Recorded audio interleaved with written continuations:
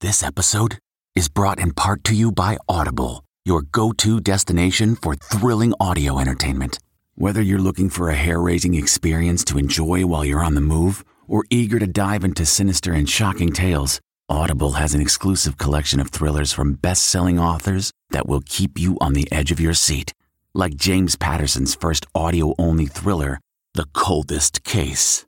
Experience stories like never before, where every chilling detail is brought to life by captivating sound design. Plus, as an Audible member, choose one title a month to make yours forever. And now, new members can try Audible free for 30 days. Just visit audible.com/WonderyPod or text WonderyPod to 500-500. That's audible.com/WonderyPod or text WonderyPod to 500-500. From CBS News, this is The Takeout with Major Garrett.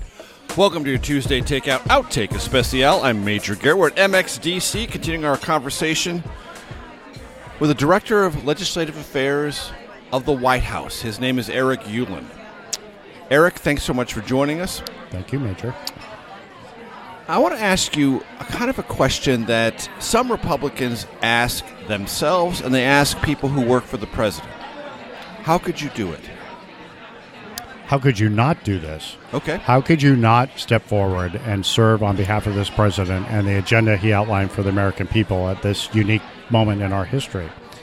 I think that the privilege of working for the presidency is always extant, but the privilege of working for this president and his agenda is a unique opportunity that nobody should have passed up as the president ran and ultimately won both the nomination and then the general election. You know I'm not being provocative. That is something Republicans in this city talk about. You may have had that conversation yourself, not before a microphone in front of cameras, but some Republicans find him or his methods or his rhetoric so troubling, maybe in some minds borderline offensive, that they can't imagine working for him. How do you process that? Well, And I'm giving you an opportunity to speak to them right now. I can't put myself Not in that the you shoes. asked for it. Yeah, exactly. Now's the time for me to go, right?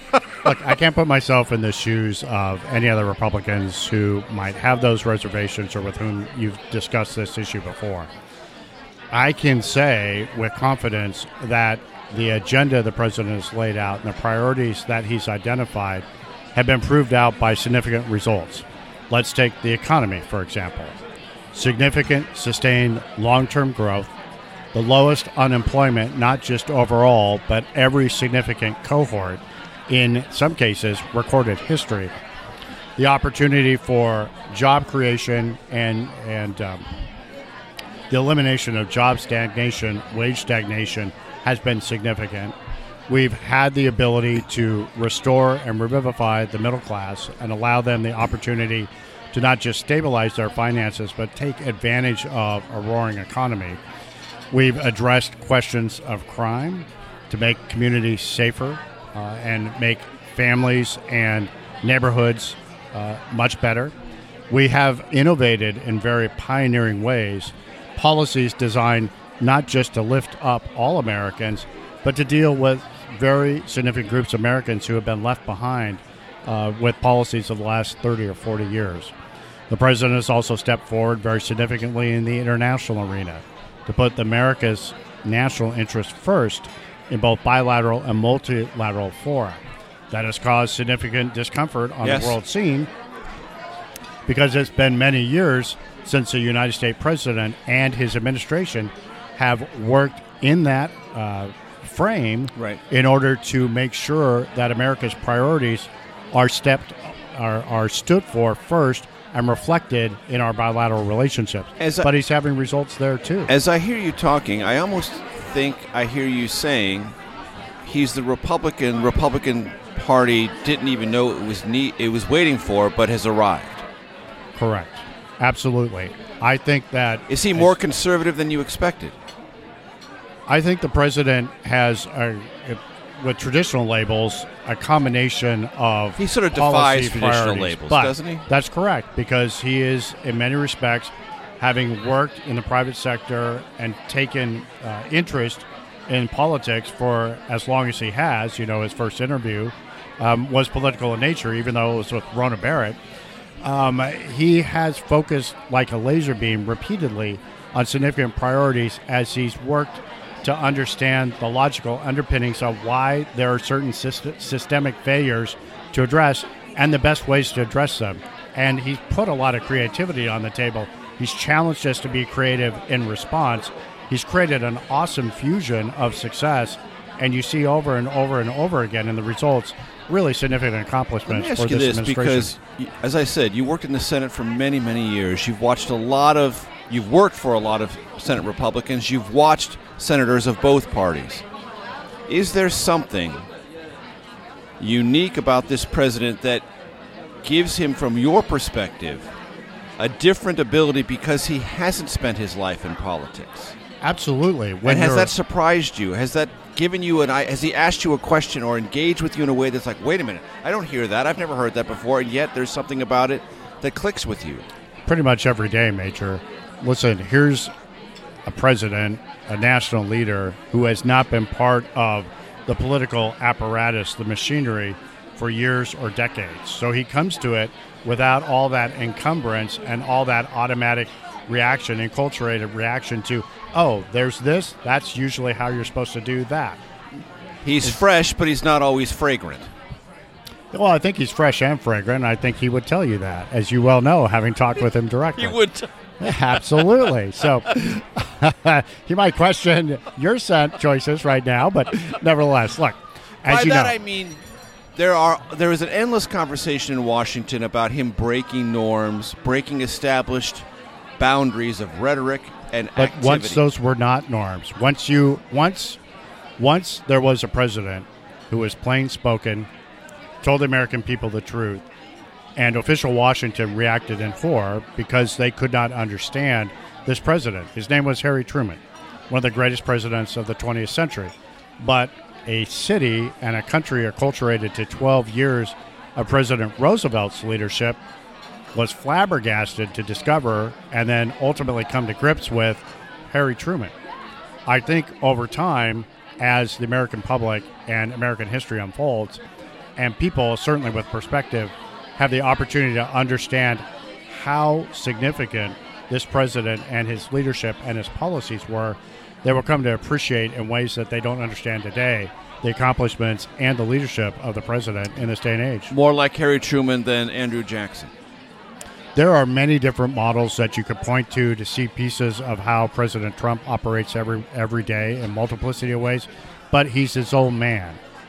And so, but a modern construct, a useful one, would be Harry Truman. Especially as a contrast to FDR. As taking the previous 44 and seeing what aspects of the previous 44's leadership meaning style President Obama, might apply. No, all the way back to Washington. All the ones. Might apply, because we do that all the time to every president. Might apply to President Trump.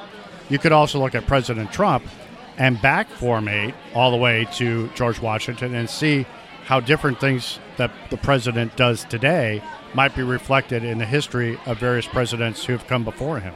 Has there ever been a conversation or a suggestion from the president in your direction that's made you wince? Could you repeat the question?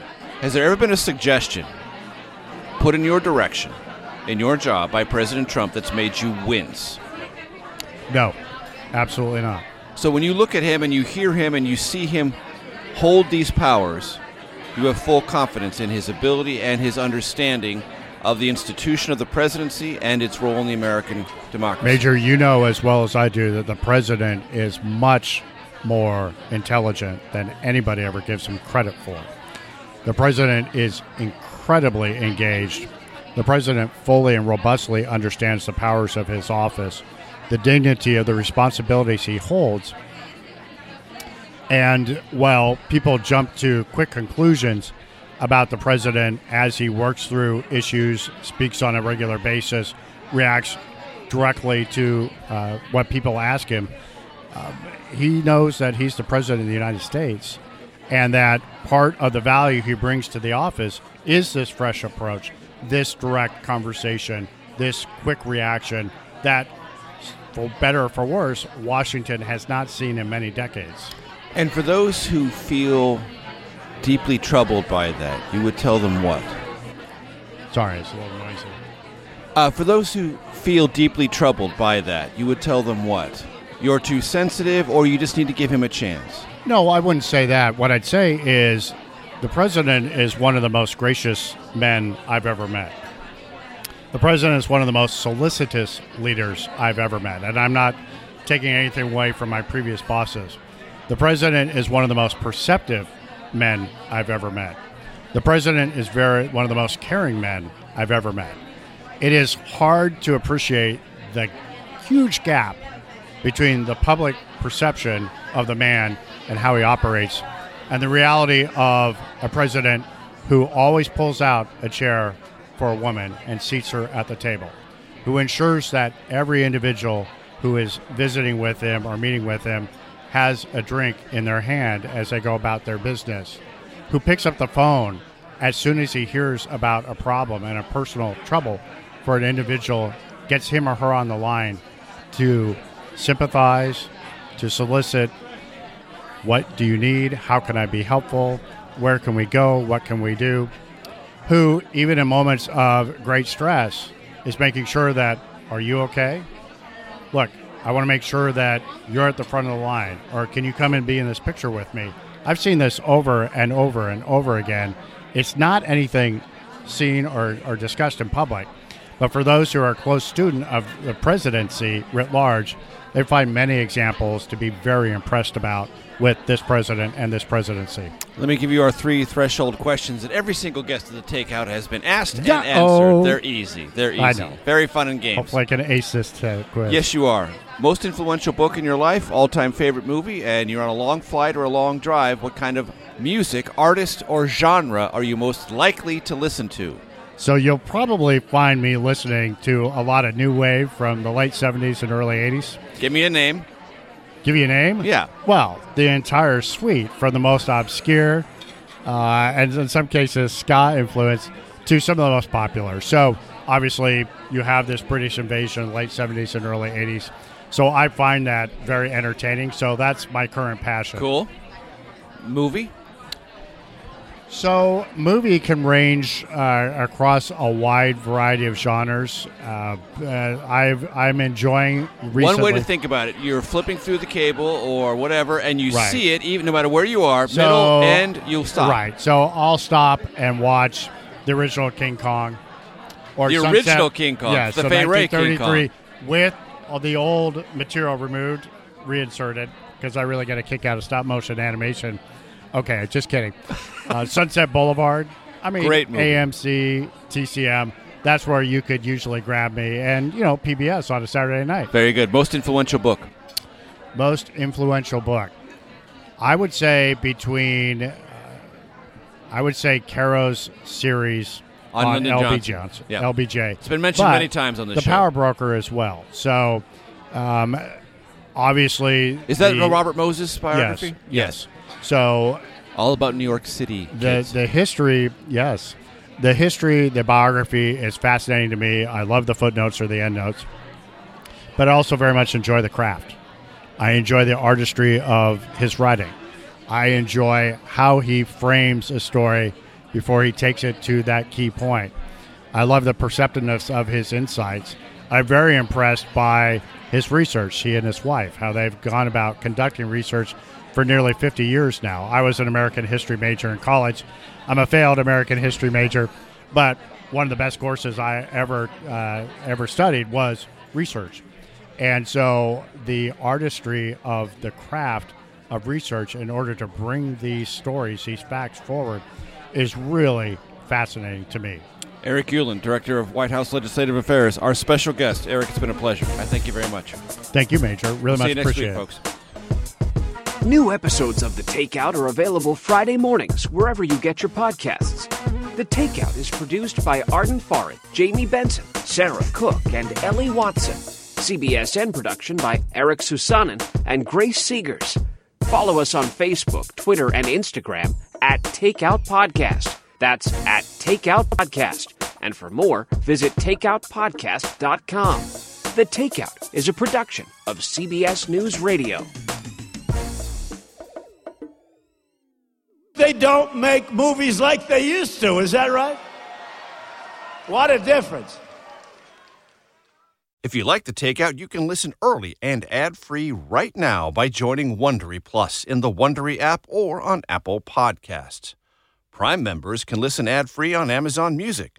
Before you go, tell us about yourself by filling out a short survey at Wondery.com/survey. Some puzzles are hard to solve, others are hard to prove. Listen to Blood is Thicker, the Hargan family killings, wherever you get your podcasts. Access episodes early and ad-free with 48 Hours Plus on Apple Podcasts.